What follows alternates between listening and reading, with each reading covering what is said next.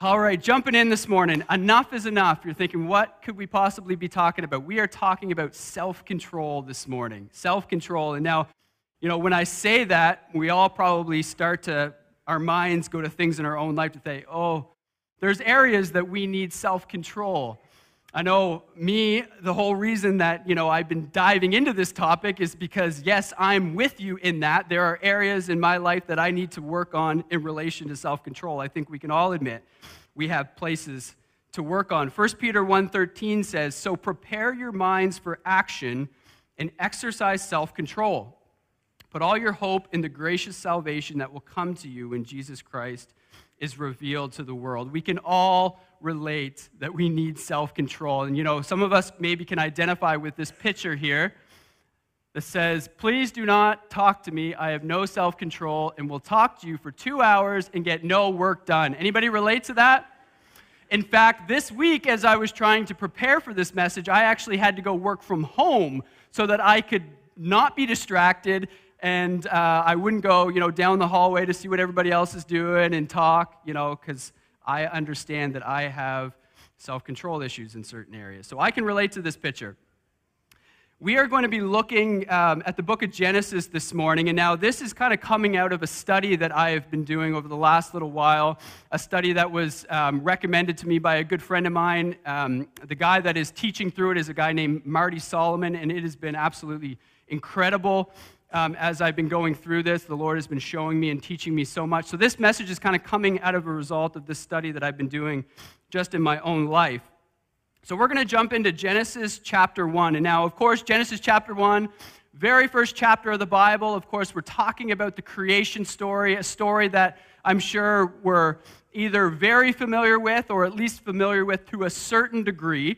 And now we're not going to read the entire thing. We'll talk through it a bit. But I am going to read the first 2 verses. The entire Bible starts off this way. It says, "In the beginning, God created the heavens and earth. The earth was without form and void, and darkness was over the face of the deep, and the Spirit of God was hovering over the face of the waters." And so from the very beginning, we learn that God is a creator. Of course, we know this, but we are highlighting this because we're going to come back to it in just a little bit. God is a creator. We learn that right off the bat.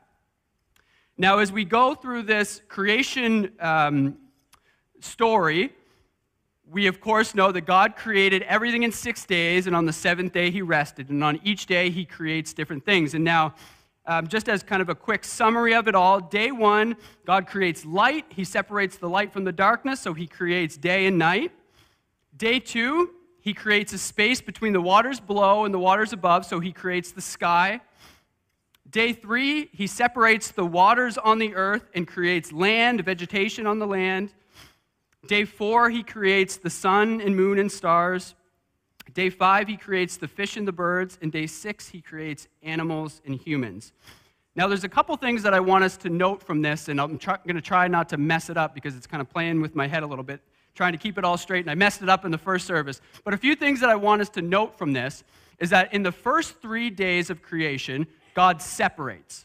Okay, so he separates on day 1 the light from the darkness. Day 2, he separates the waters below from the waters above, creates sky. Day 3, he separates the waters on the earth and creates land. So he separates on the first 3 days. The next 3 days, day 4, 5, and 6, he fills those spaces that he separated. So on day 4, he fills the day and night with the sun, moon, and stars. Day 5, he fills the sky and the water with fish and birds.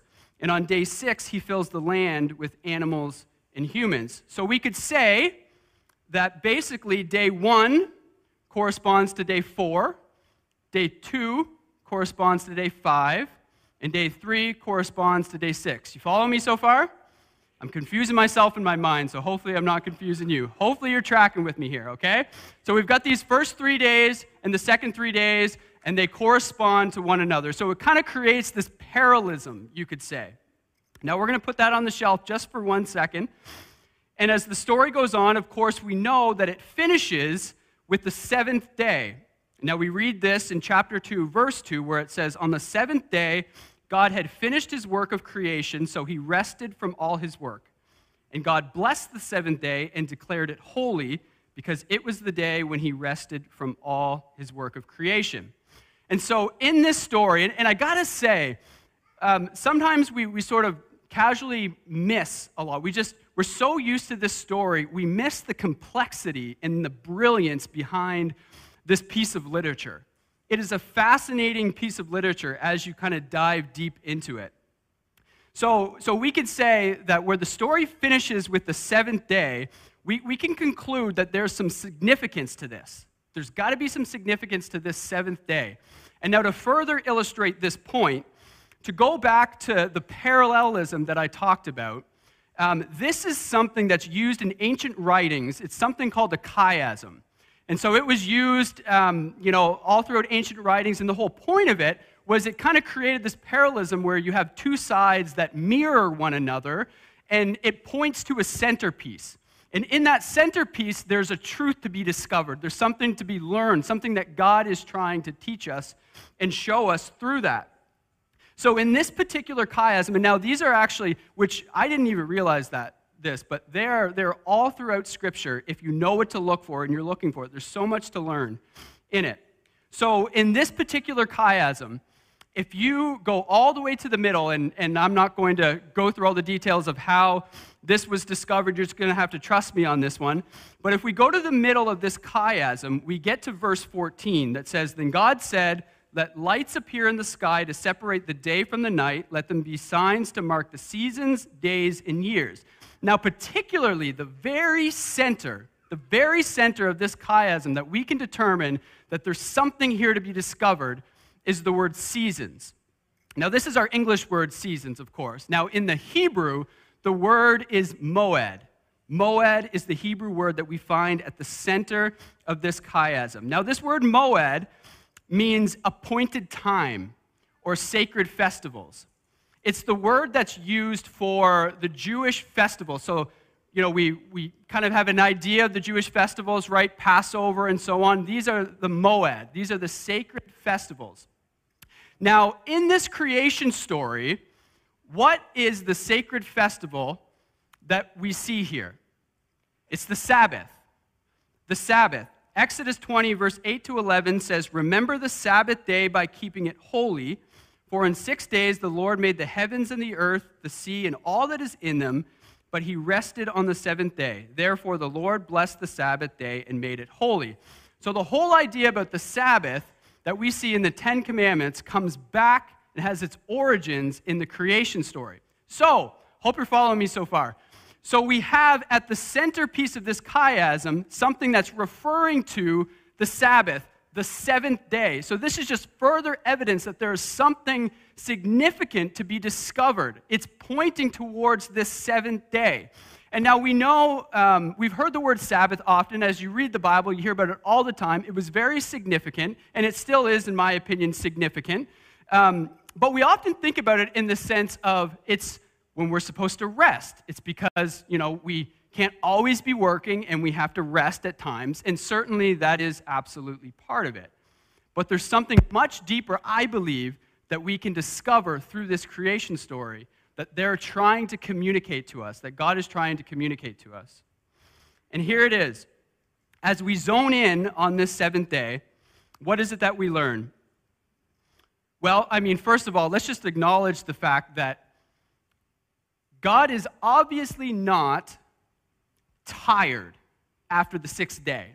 So it says that he rests. Can we acknowledge and agree that if God is who we know him to be, he didn't rest because he was exhausted or tired and had nothing left in him, right? We can acknowledge that.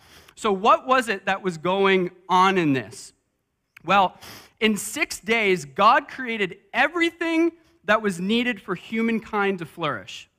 He knew there was nothing else that he needed to create, and he stopped. He stopped. And it's not even that the creation was perfect, because when we use that word to describe it, if we say perfect, it implies that it's stagnant.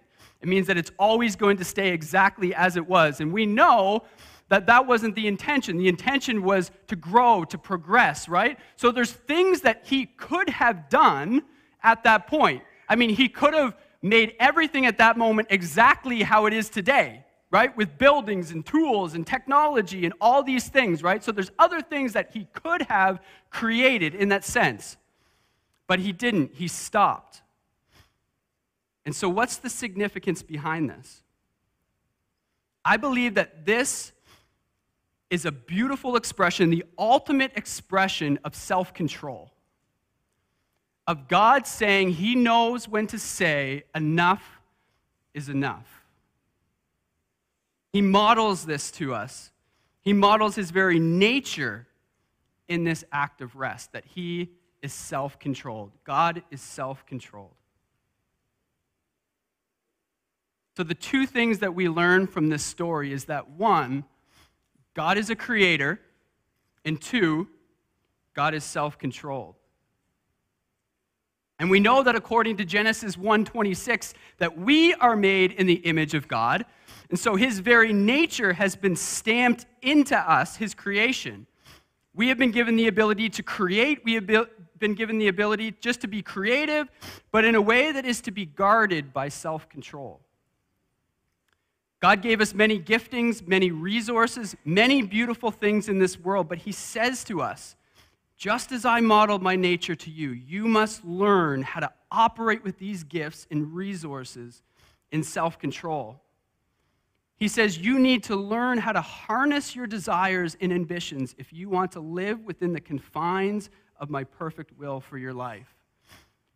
And see, this is what separates us from everything else within creation, separates us from animals. Animals act on instinct. They just do what they do. But humans have this God nature in us that we actually have the ability to be self-controlled. In the next couple of chapters of the book of Genesis, of course, we're introduced to the first humans, Adam and Eve. And now God places them in the Garden of Eden, and he instructs them to keep it and to work it. And he says, I've given you everything you need here in the garden. Partake of the fruit of all these trees. You've got everything you need here. Enjoy it. Consume it. But he says, this tree, the tree of the knowledge of good and evil, do not partake of that. Right? And you could think like, God, what are you doing in this? Like, is this just some sick joke? Like, you said you've given us all of this stuff for us to enjoy, but then you go and you plant this tree that says, no, but don't touch that. Right? Like imagine a parent putting their kid in a room with all of these toys all around them and saying, here, play with all of these toys. But then they place one shiny toy there and say, but don't touch that. Right? It's kind of a weird thing. Like, God, what are you doing in this? Like, what's the purpose of this? Well, the whole purpose of this is God is saying, I've given you everything you need. Enjoy it. But you need to learn self-control. You need to learn that you have enough. And as the people of God, we need to learn that in his word, he has given us everything that we need. He has given us instruction. He has given us his resource to live out a life of blessing. But he says, you need to trust me. You need to trust that I know best. You need to trust that my ways are better than your ways. You need to walk in self-control. It's beautiful. This is the tension that we live in, though, is it not? This tension of trying to tap into this nature that God has stamped on us to act in self-control, and yet we're enticed and we're pulled and we're tempted and we go back and forth, and we're constantly trying to bring self-control into every area of our life. We try to have self-control in our diets and in our relationships, in our speech and in our thought life, in everything. We're trying to manage it all. And all throughout human history, we see that we've fallen short of this, all the way back to Adam and Eve. From that point forward, we've seen how we have fallen short. But here's the beautiful thing, is God doesn't relent. He doesn't say, okay, you messed up, you clearly can't do it, so just go ahead and do whatever you want. It's all good. He doesn't change his standard. But he also doesn't say, oh, well, forget you. You can't do it, so I'm just going to turn my back on you. What does he do? He says, my standard hasn't changed, but here's the reality. I'm with you. I know that you're going to mess up. I know that you can't do it in your own strength. I will be with you. And this is the whole message of the cross. This is the whole message of the cross. Right from the very start, God knowing that we are not going to be able to be perfect when it comes to our self-control, and we are going to mess up and we are going to make mistakes, but God says, I have a plan. I have a plan of redemption. And we come to the cross, and this is God's love expressed to us in the most beautiful and powerful way. Him saying that I know you can't rescue yourself. You cannot do it on your own. You cannot do it by working harder strictly. You cannot do it by your own strength. But he says, I am going to send my son Jesus to you. I am going to send him, and he's going to model a perfect life. He is going to show you. And then he's going to lay his life down as the perfect sacrifice so that he is going to die in our place, and he is going to take our sin and our failure and our mess-ups upon himself. This is the message of the cross. And even further than that, what does he say before he goes to the cross? He says, when I go, I am going to send you the Holy Spirit. I'm going to send you the Comforter. And he actually says it's better that I go back to heaven because the Spirit of God is going to live within you. Like, what kind of God does that?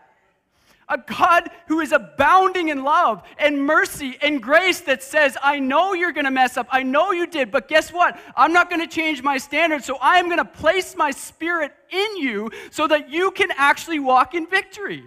So that you can walk in freedom, not because of your own merit, but because of my love for you.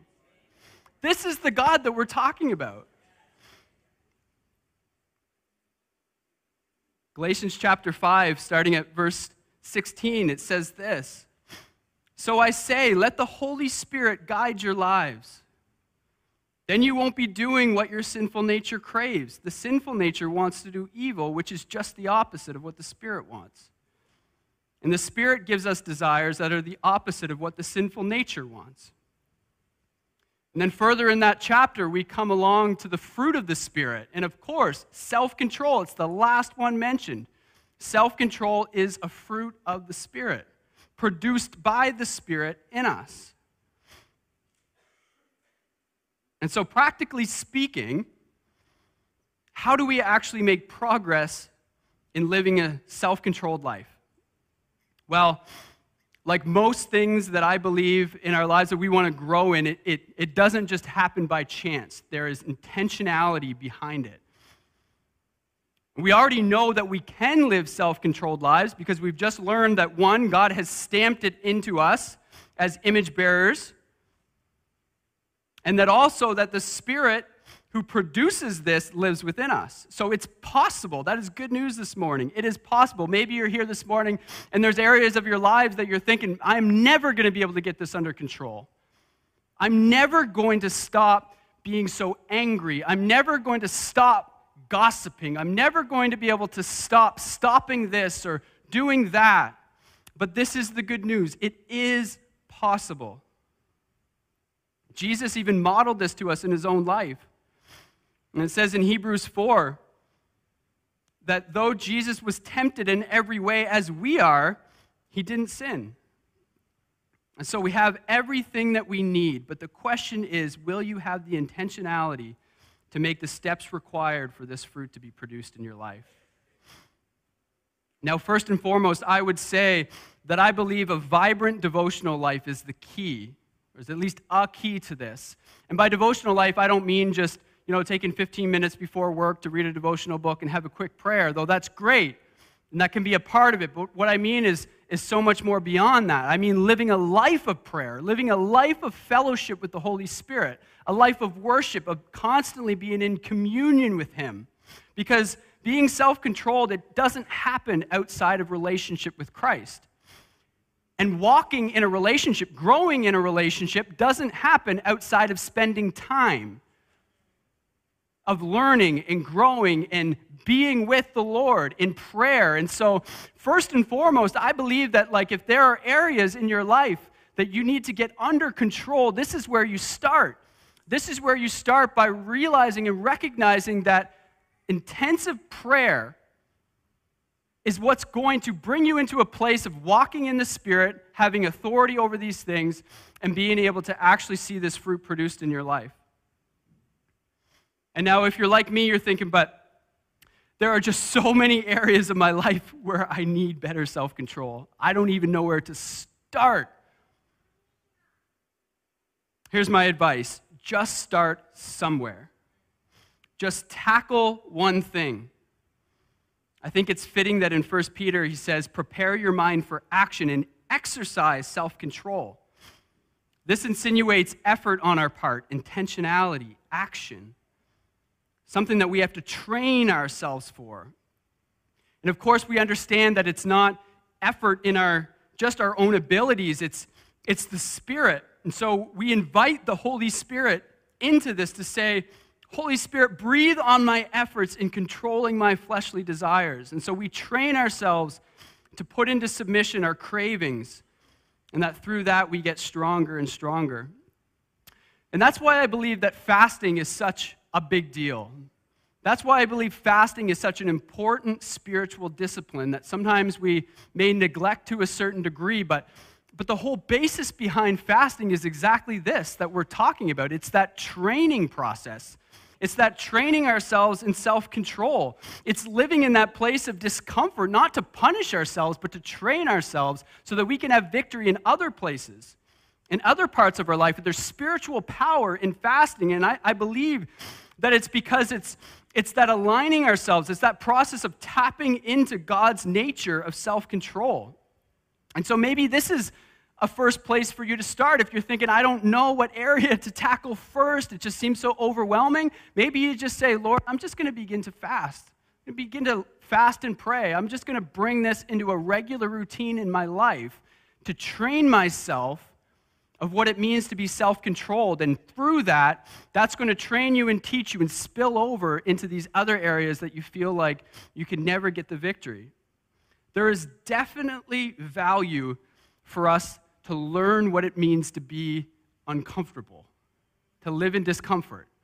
Now, you may be saying, I'm always uncomfortable. I always live in discomfort. Well, I think there's always value in us actually being intentional to do this. You know, in our world, in our culture, we're always thinking, how can I make myself feel better? How can I make myself more comfortable? And of course, this isn't in any way, shape, or form saying that, again, we got to punish ourselves and bring pain upon ourselves. It's not that. It's just this training process in self-control of what it means to walk within the blessing in the will of God. There's a fitness guy, a motivational guy, and some of you have probably heard of him, named David Goggins. And now, I said this in the first service, I'm putting out a disclaimer. Don't go look him up and don't go follow him. Just to be clear, I don't follow him, but I know who he is. He's vulgar. He's not a believer. So don't go and watch one of his videos and be like, I can't believe Pastor Spenser said watch this guy. I'm not saying that, okay? Just putting that out there, making it clear. Those that are watching online, you hear me? But sometimes I'll see his quotes pop up, so I kind of know what it is that he's all about. And one thing that he says often is he says, do something every day that's hard.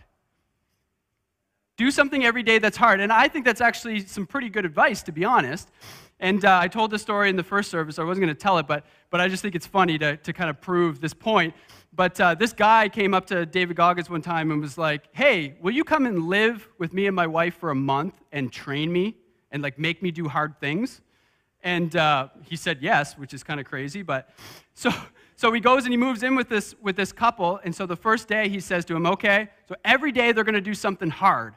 So he takes him to the gym, and he says, okay, do as many pull-ups as you can. And so he does, and the guy does like 8 pull-ups or something like that. And he gets down, he's like, okay, what's next? He's like, okay, do it again. So he does it again, gets like 5 pull-ups or something like that, and gets down, okay, what's next? Do it again. So he does it again, and he gets 1 pull-up. So he's gassed at this point. Like there's no more happening. So he gets down, he's like, okay, what are we doing for the rest of the day? And he's like, no. He's like, you're not leaving here until you do 100 pull-ups. And he's like, I can't even do one at this point. He said, too bad, you're staying here until you do 100 pull-ups. And within I don't know how many hours it took him to do it, but he stayed in the gym for however many hours, and he actually did it. And so I say that just to point towards, like, there are hard things that we think that we cannot do, but, and this is a guy not going off the power of the Spirit. We got the Spirit living in us, okay? So there are things in our lives that we think that we can't do, but God is saying, you just need to trust me. You need to realize that there's more inside of you than you think there is. There is more potential. We've already covered the fact that it is possible to live self-controlled lives. Don't buy into the lie that you're always going to be that way or you never get victory. Because God has shown us and given us everything that we need to walk in self-control. And usually personally, when I think about self-control, I think about things that I shouldn't do, right? I think, I want to do this, but I know that I shouldn't. So it's that tension. But it also kind of goes in the reverse as well. Sometimes it's, I know I should do that, but I don't want to. And so that's also self-control, of pushing ourselves into things that we know that we should. And so this is my encouragement. Just even start tomorrow by saying, I am going to do this one hard thing. I'm going to be intentional, and I'm not going to gossip today. I'm going to be intentional, and I'm not going to look at that person lustfully today. I'm going to be intentional, and I'm going to do something that I know that I should, that I really don't want to. Maybe it's doing the dishes. Maybe you hate doing the dishes. Do that. Your spouse will be happy, or your roommate will be happy, and my wife is somewhere saying amen right about now. She's going to hold me to that. And so start with something. Start with something. I don't have a slide for this verse, but this was brought to my mind last night, and so I put it in because this is exactly what we're talking about. Paul says this in 1 Corinthians. He says, do you not know that in a race all the runners run, but only one receives the prize? So run that you may obtain it. Every athlete exercises self-control in all things. They do it to receive a perishable wreath, but we an imperishable. So I do not run aimlessly. I do not box as one beating the air, but I discipline my body and keep it under control, lest after preaching to others, I myself should be disqualified. This is exactly what we're talking about. And so Paul he's driving home this point. He's using the analogy of physical things. He's using the analogy of an athlete, but this is transferable into spiritual areas of our life. He's saying, train yourself. It's a process. It doesn't just snap your fingers and it happens. We need to be intentional. We need to make steps forward, and we need to invite the Spirit into the process as we go.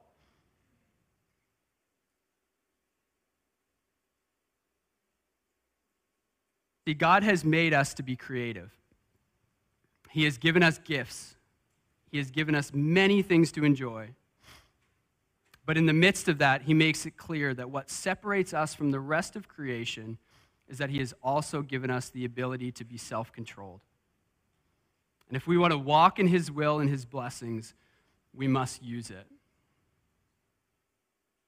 We see in our society, we see in our world all through the years that humankind just has this tendency to take a gift from God and then to abuse it.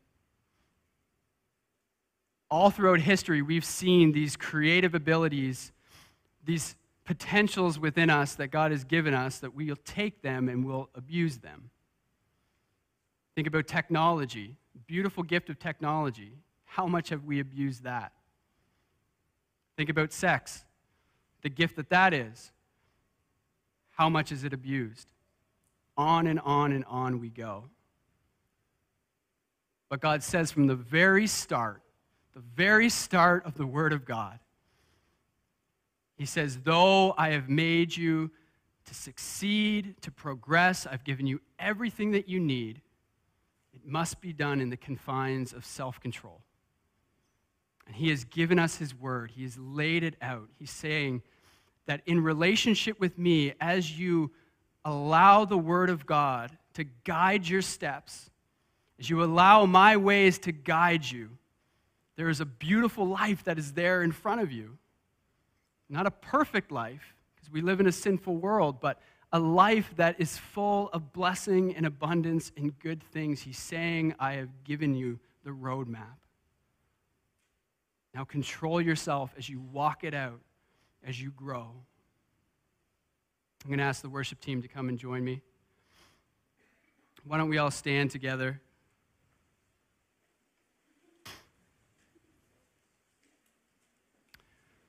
And now maybe through this message, there's been things that have been coming to your mind. You know, as I've been preparing this message, there's been lots of things coming to my mind. I know that I've got work to do. I've got training to do in self-control, but God is faithful and His Spirit is with us. And so I just want to encourage you, don't allow this message to just be a Sunday thing, but my prayer is that you would go into the week and you would bring the intentionality of this. You would bring the focus of this, and you would just start, even if it's starting small, starting with one thing, because we know that at the end of it, we know the long-term gain, the beauty of what God has for us is so much greater than the short-term gratification that we can get from just living uncontrolled, unfiltered lives. But aren't you thankful this morning that we serve a God that in the midst of our lack of control, He still pursues us and He provides a way for us to actually live in a place of self-control. God is just so faithful. He's so good. Lord, I'm just grateful this morning. I'm grateful of your love, Lord, going back to how we started. It's because of your love. It's because of your love for your creation that you pursue us and you draw us in, and you don't leave us to our own devices and our own efforts, but you meet us in it. And so, Lord, I pray that you would stir something fresh in each one of our hearts to say that we aren't going to live in a way that just accepts the way that we operate and act, but Lord, that we would align our hearts with your word. God, and that we would pray every day, Holy Spirit, help.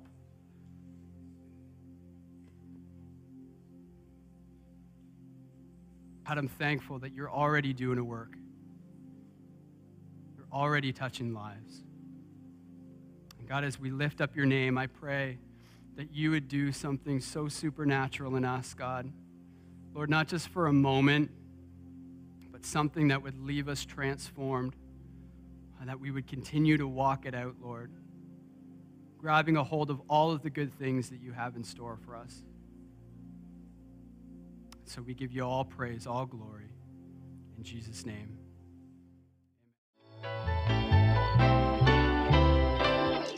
Thanks for listening to the GT Moncton podcast. Don't forget to subscribe to get the sermon as soon as it's released. If you have any questions or want to get connected, go to gtmoncton.com. For live streams and other videos, check out the GT Moncton YouTube channel and follow us on social media at GT Moncton to stay up to date on what's going on. God bless.